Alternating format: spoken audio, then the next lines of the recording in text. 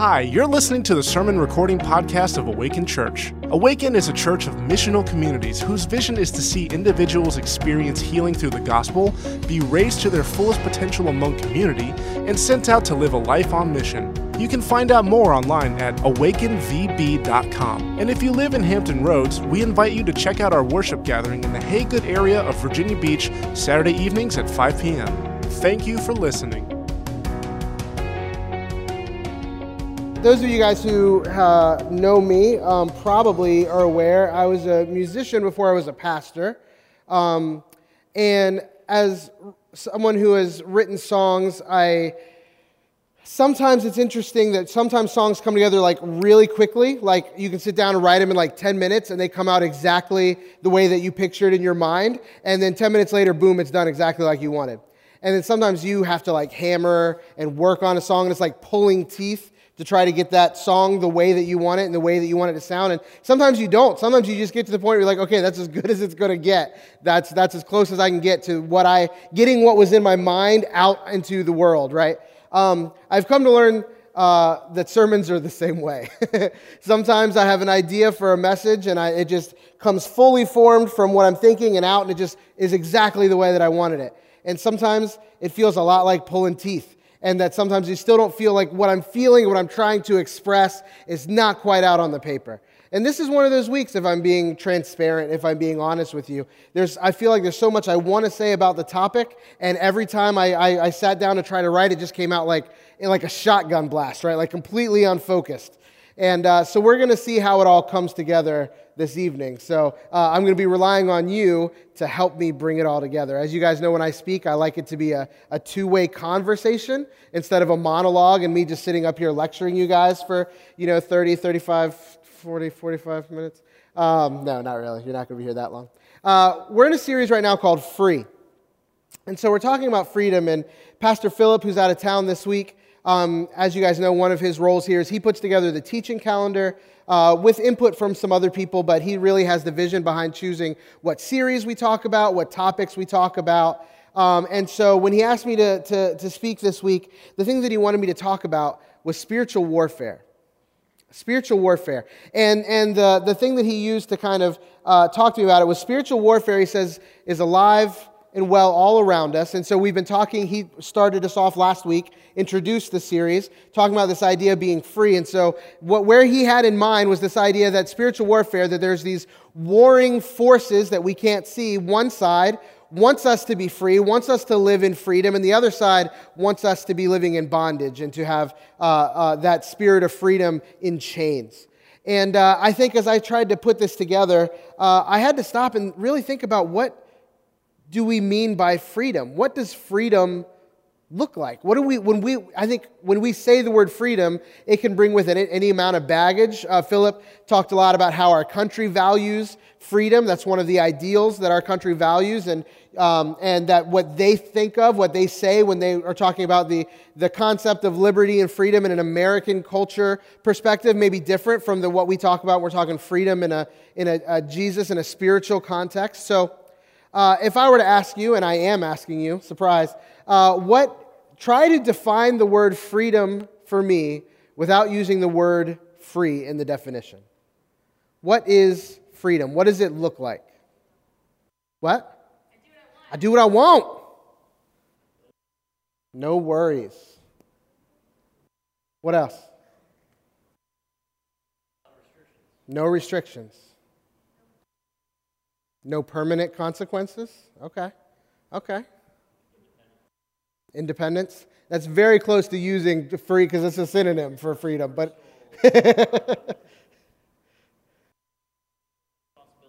okay. Personal responsibilities. Got it. I'm repeating what you say not only to affirm it, but also because the people listening to the recording can't hear you. So I have to repeat what you say or they don't know what you're saying.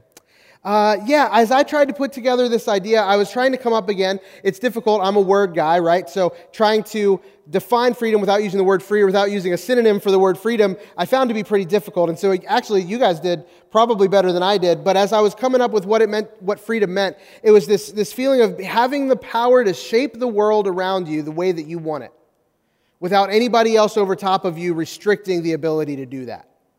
So freedom means I have the complete control and power to do the things that I want to do, and that there's nobody that has the ability to limit that power. That would be this idea of pure freedom. And so as I put this together, thinking about freedom, I couldn't think about freedom, particularly within the context of the spiritual warfare that Philip had in mind for tonight, without talking about power. To me, they're inextricable. They're linked together. I don't know how to talk about one without talking about the other. And so this sets up a question that's going to be on the screen behind me. This is kind of just a tone-setting question. I want you to sit with this for a minute and then tell me what you think. Don't answer too quickly, because it could seem like an easy question on the surface. But I want to know, was Jesus powerful? Was Jesus powerful? And then, of course, to make it a little bit more complicated, why or why not? Do you feel like Jesus was powerful? It's not enough to just say yes. In what way was he powerful? What's that? Influence. Okay. In what way? So like historically, like the influence he's had throughout history? Okay. What else? Because he walked in the full authority of our Father in heaven. Walked in the full authority of our Father in heaven. That gave him power. He could resist the devil. That's more power than I got a lot of the time, right? He had the power to resist the devil. Good. What else? Anybody else? Was Jesus powerful, and why or why not? So he had the power to heal the sick, to influence the world around him for the better? Good. Yeah, without sin. Good. Okay. We're just going to let that resonate for a minute, because we're going to come back to that. But I wanted that to kind of set the tone for where we're going to be going. So now let's rewind, go back. We're talking about spiritual warfare. And the reason I thought it was kind of an interesting thing for Philip to choose me to talk about this week is because I don't really consider myself a hyper-spiritual person. And that may sound funny coming from a pastor, right? You may expect your pastors to be like the most spiritual people. You probably haven't been at this church very long if that's still an expectation that you have of your leadership. But I don't consider myself a hyper-spiritual person. And by that, what I mean, when we think about spiritual warfare, I think it's possible for us to think like, okay, I'll be honest, I've known people who they're going to the grocery store and they're pulling in this spot. There's one spot for them right there at the front. Like they barely had to walk and they were like, oh, God was looking out for me. God gave me that parking spot. And that's just not something that I believe in. I don't believe that every good or bad thing that happens throughout my day is the result of warring factions that either won one out or won one out, right? Sometimes I think things just happen. Right? So I don't know that I believe that every single thing that happens to us is the influence of good and bad forces, one winning out over the other, right? But that doesn't mean I don't believe in spiritual warfare, because I absolutely do. And we're going to look at a passage together in just a second that I think that is one that when you hear churches talk about spiritual warfare, it's one that they go to pretty regularly, right? If you're not familiar with the concept at all, I've kind of touched on it a little bit, but traditionally the concept of spiritual warfare, as we're going to read about in this passage, is that there are spirits that we cannot see that are constantly at war with one another to bring about results in the material world that we can see, right? That's kind of a very broad and shallow definition of spiritual warfare. And so this passage is usually one, this is in the book of Ephesians, chapter 6. This is one that is usually used to justify talking about spiritual warfare. It's used to reinforce the idea of spiritual warfare. So I'm going to read this starting in verse 10. It's on the screens behind me if you don't have a Bible in front of you, or it's, again, Ephesians chapter 6, verse 10. So it says, "Finally, be strong in the Lord and in His mighty power.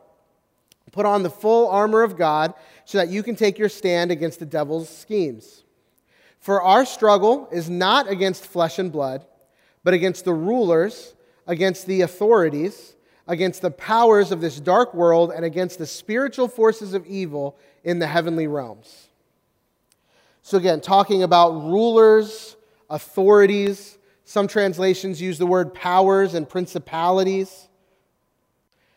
These dark forces. This is who we're at war against. It says we're not at war against flesh and blood. Our spiritual war is not against other people. It's not against the person down the street. It's not against the person on social media, right? Our war is against the dark forces, the powers and principalities that exist in this world. And we're called to be strong in the Lord. The beginning of that passage starts with, be strong in the Lord and in his mighty what? Power. In his mighty power. I wonder if we in the church have a very limited imagination for what that power looks like. What that power looks like. If we are going to be strong in the Lord and in his mighty power, I think we need to take care to look and say, okay, what is the Lord's power? If we're going to be strong in his power, because I think there's a power that's present in the world that's very different than the way that Jesus demonstrated wielding power.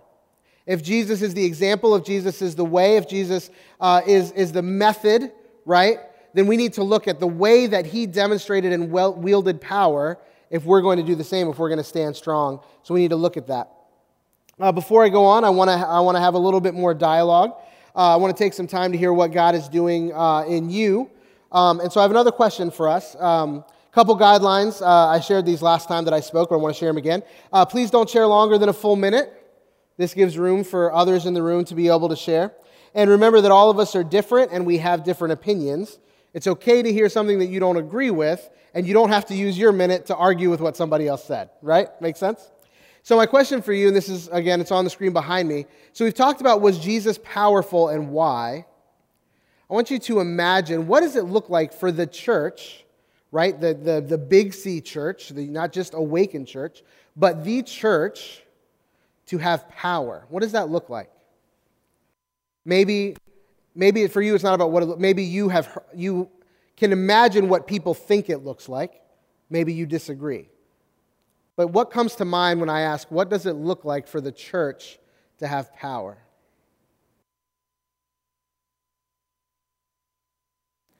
Paul's call is for the church to stand in the Lord and in his mighty power. So it's understood that it will have it. In the book of Acts, Jesus says, power will come upon you when the Holy Spirit comes. So it's not a question of whether or not the church should have power, but what does it look like for the church to have power?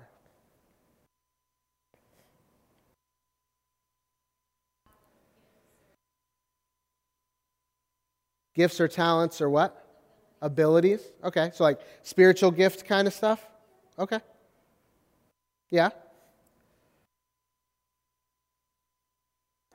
Church to have influence on the world around us. I really like that. Because I think there's different ways that we can have influence as well. So this, again, goes along with what we're talking about. Nicole, did you have something?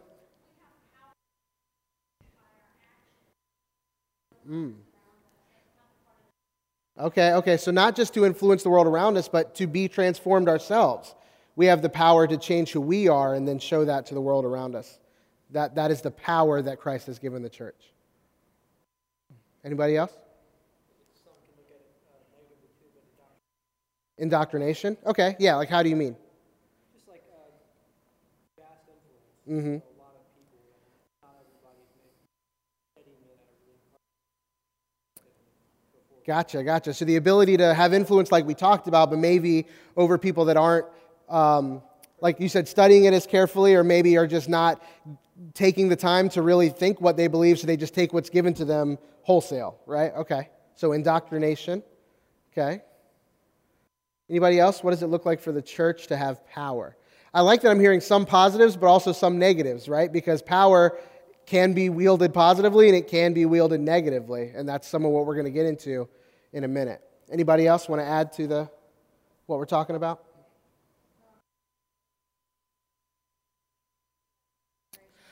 Yeah. So I'm definitely ignorant when it comes to that. I don't know what the laws are either, but that politically or even legally, that it can have some power to create a safe haven or a sanctuary for refugees or for people. Yeah, cool. That definitely sounds like it came out of a TV show plot. I like it. I want to know what that was because I'm on board already. Cool. Okay, so I love what I'm hearing. I love that we're hearing some positive, some negative, because I think that there are different kinds of power that exist in the world, or at least different ways of using power, or different ways of demonstrating power. I think that the way that the world wields power, we'll call it coercive. It's coercive power. It's a way of shaping reality. It's a way of bending others, of forcing others to exist in a certain way. And so if you look at things like politics, social media, and culture, usually it's a lot of people vying to be the most powerful, to have the last word, to have the best argument, to have the most support, right? It's a way of coercive power, of bending someone else, regardless of which side you're coming from. The idea that I can win the argument if I can just have the best point, the most support, maybe it's just if I can be the loudest and the most insistent, I'm going to win this argument because of the power of getting somebody else to agree with me, or at least to submit, right? I think the way that the world wields power is a coercive power, and that power is different than the power that's present in the kingdom of God. We don't see Jesus wielding power in that way. We don't see Jesus wielding coercive power. There's another passage that I want us to read, because Jesus talked about his followers were supposed to wield power. And this is a story that I like. It's in two different Gospels, but I chose this one for a reason because it makes me chuckle. This comes out of the Gospel of Matthew, starting in chapter 20. And so again, you can turn to it if you have something in front of you. If not, it will be on the screen. Screen's behind me. So starting in Matthew chapter 20, it says, "Then the mother of Zebedee's sons came to Jesus with her sons, and kneeling down asked a favor of him. 'What is it you want?' he asked. She said, 'Grant that one of these two sons of mine may sit at your right and the other at your left in your kingdom.'" So what's happening is these are, if you're not familiar, these are James and John, two of Jesus' disciples. Their mom came straight to Jesus and said, "I have a request. I want my two boys, one of them to sit on your left and one of them to sit in your right. In other words, I want them to be the two greatest in your kingdom. I want your number one, but they're like right next to you, right and left, right? They're number 2 and 2B, right? I want them to just be under you in terms of greatness in your kingdom." Jesus answers her, "You don't know what you're asking," Jesus said to them. "Can you drink the cup that I'm going to drink?" "We can," they answered, of course, not knowing what in the world they're talking about. Jesus said to them, "You will indeed drink from my cup, but to sit at my right or left is not for me to grant. These places belong to those whom they have been prepared by my Father."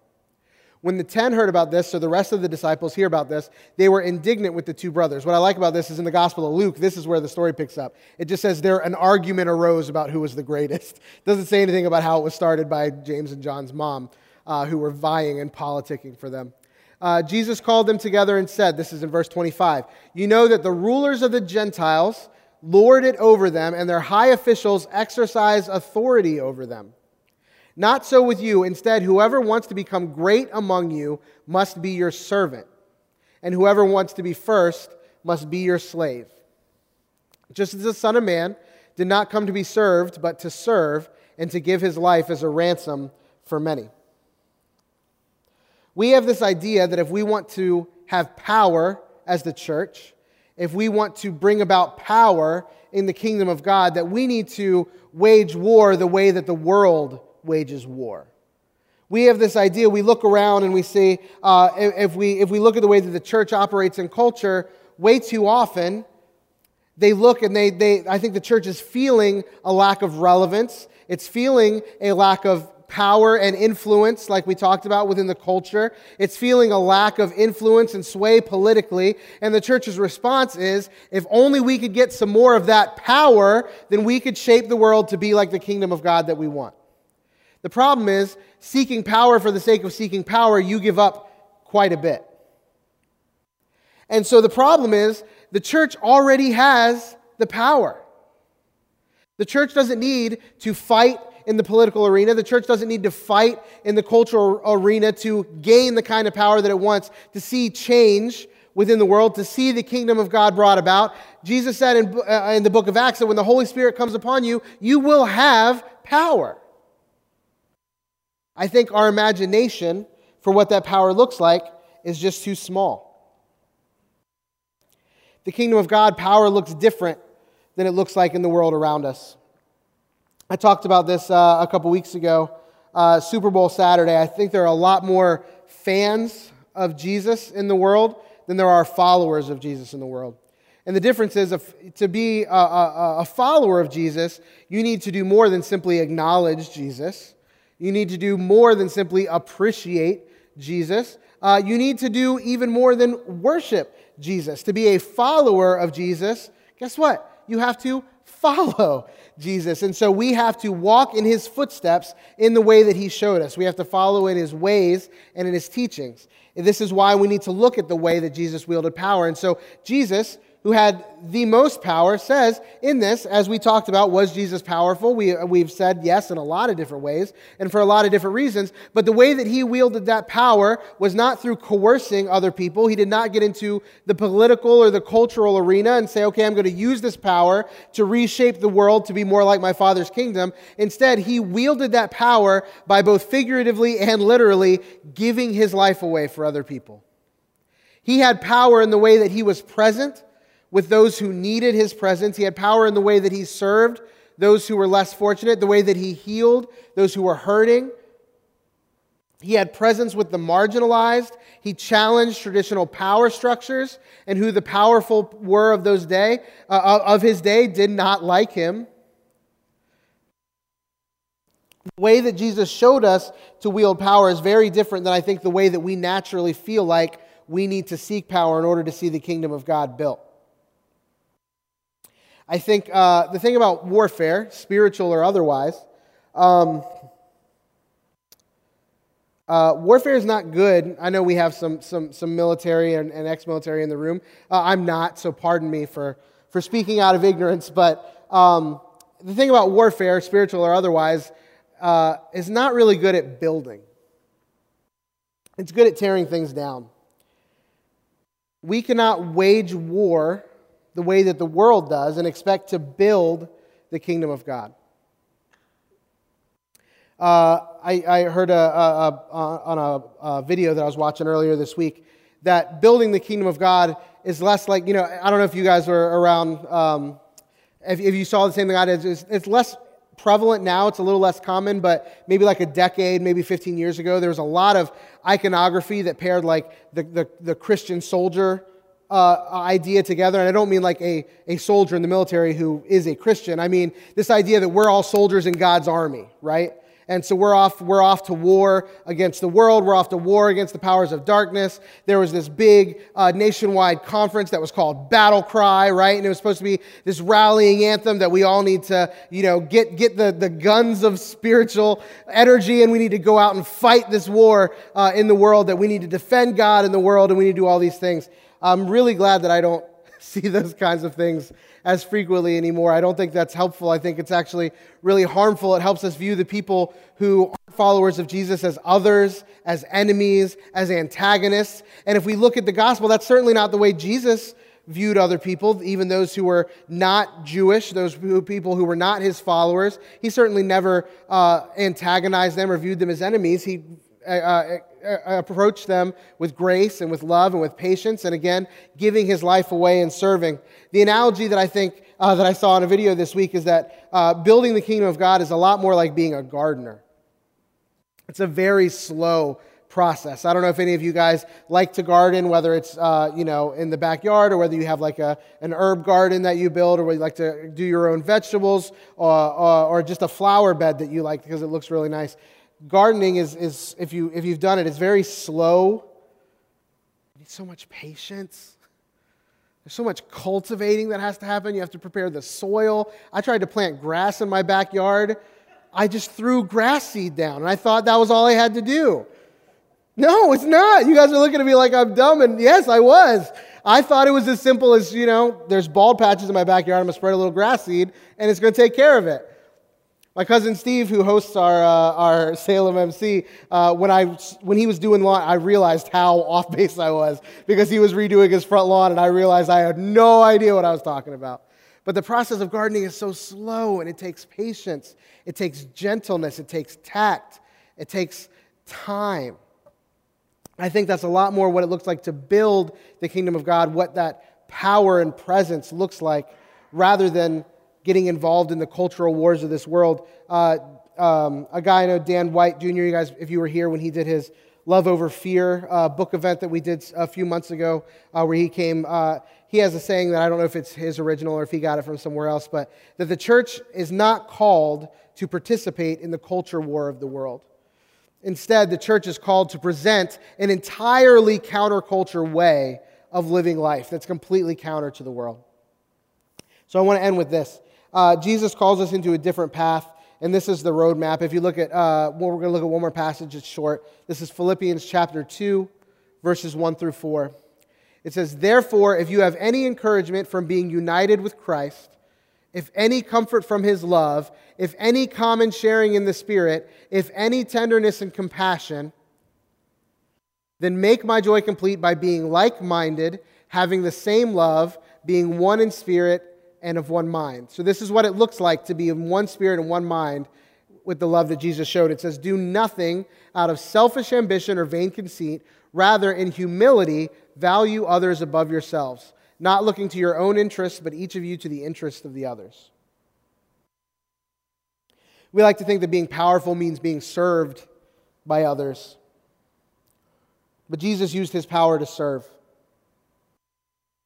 As followers of Jesus, we don't demand submission, we demonstrate submission. We give ourselves away first, and in doing so, invite people into the space that's created where the presence of God exists. In doing this, we find freedom not through subjugation, not through influence, not through coercion, but we find freedom in our submission. For our missional communities, we're called to give ourselves away into the networks and the neighborhoods where we exist. Many times, and I'll include myself in this, many times we're only willing to be followers of Jesus up to the point of inconvenience. As soon as we get to the point where it's not quite convenient for me, that's kind of where I check out, right? Yeah, I believe in living in community, I believe in living on mission, I believe in all these things, but as soon as I have to rearrange my schedule, or I have to rearrange my checkbook, or I have to rearrange my activities, the things that I want to do in my free time, yeah, no, I think I'm checking out.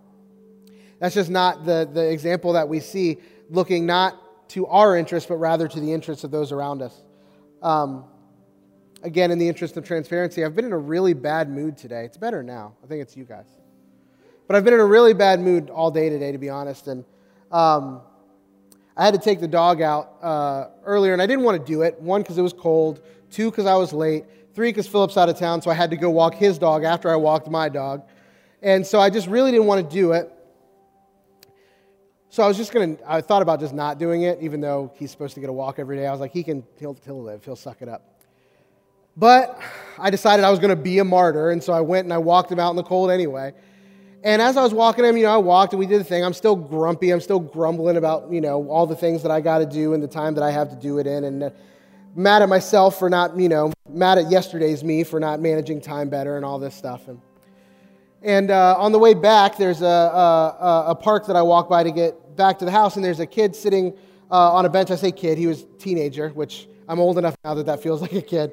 And so I'm getting closer and closer to this bench, and he looks up at me, and he gets up and he starts kind of walking alongside me. And I had my AirPods in, and so I was listening to a podcast, and so I kind of did like the little double tap thing to turn him off. And he's like, "Hey," he's like, "I know you got something you're listening to, but do you mind? Can I just rap for you for a second?"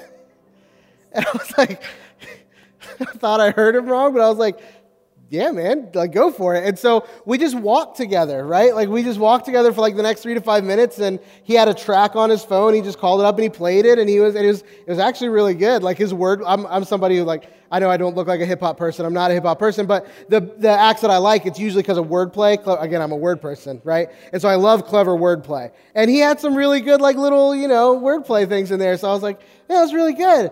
And he was like, cool. He was like, thanks so much. And, fist bump me, was really feel cool because I'm old and not cool anymore.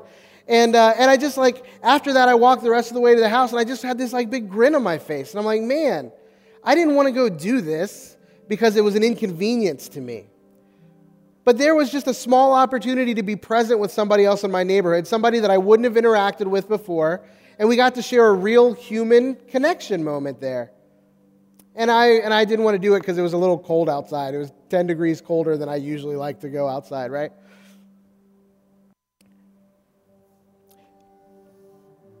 Will you throw that Philippians verse back up there, verse 3?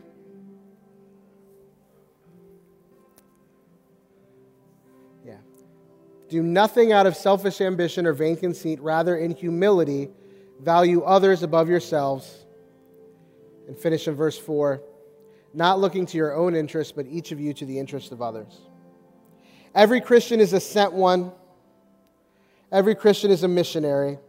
How is your missional community being present and creating space to be present with the people around them? How is your missional community giving your life away in service of the people around you? How are you able to meet people where they are and serve them, not because it's convenient, but because that is how we experience the power and the freedom that comes with the presence of God? Let me pray.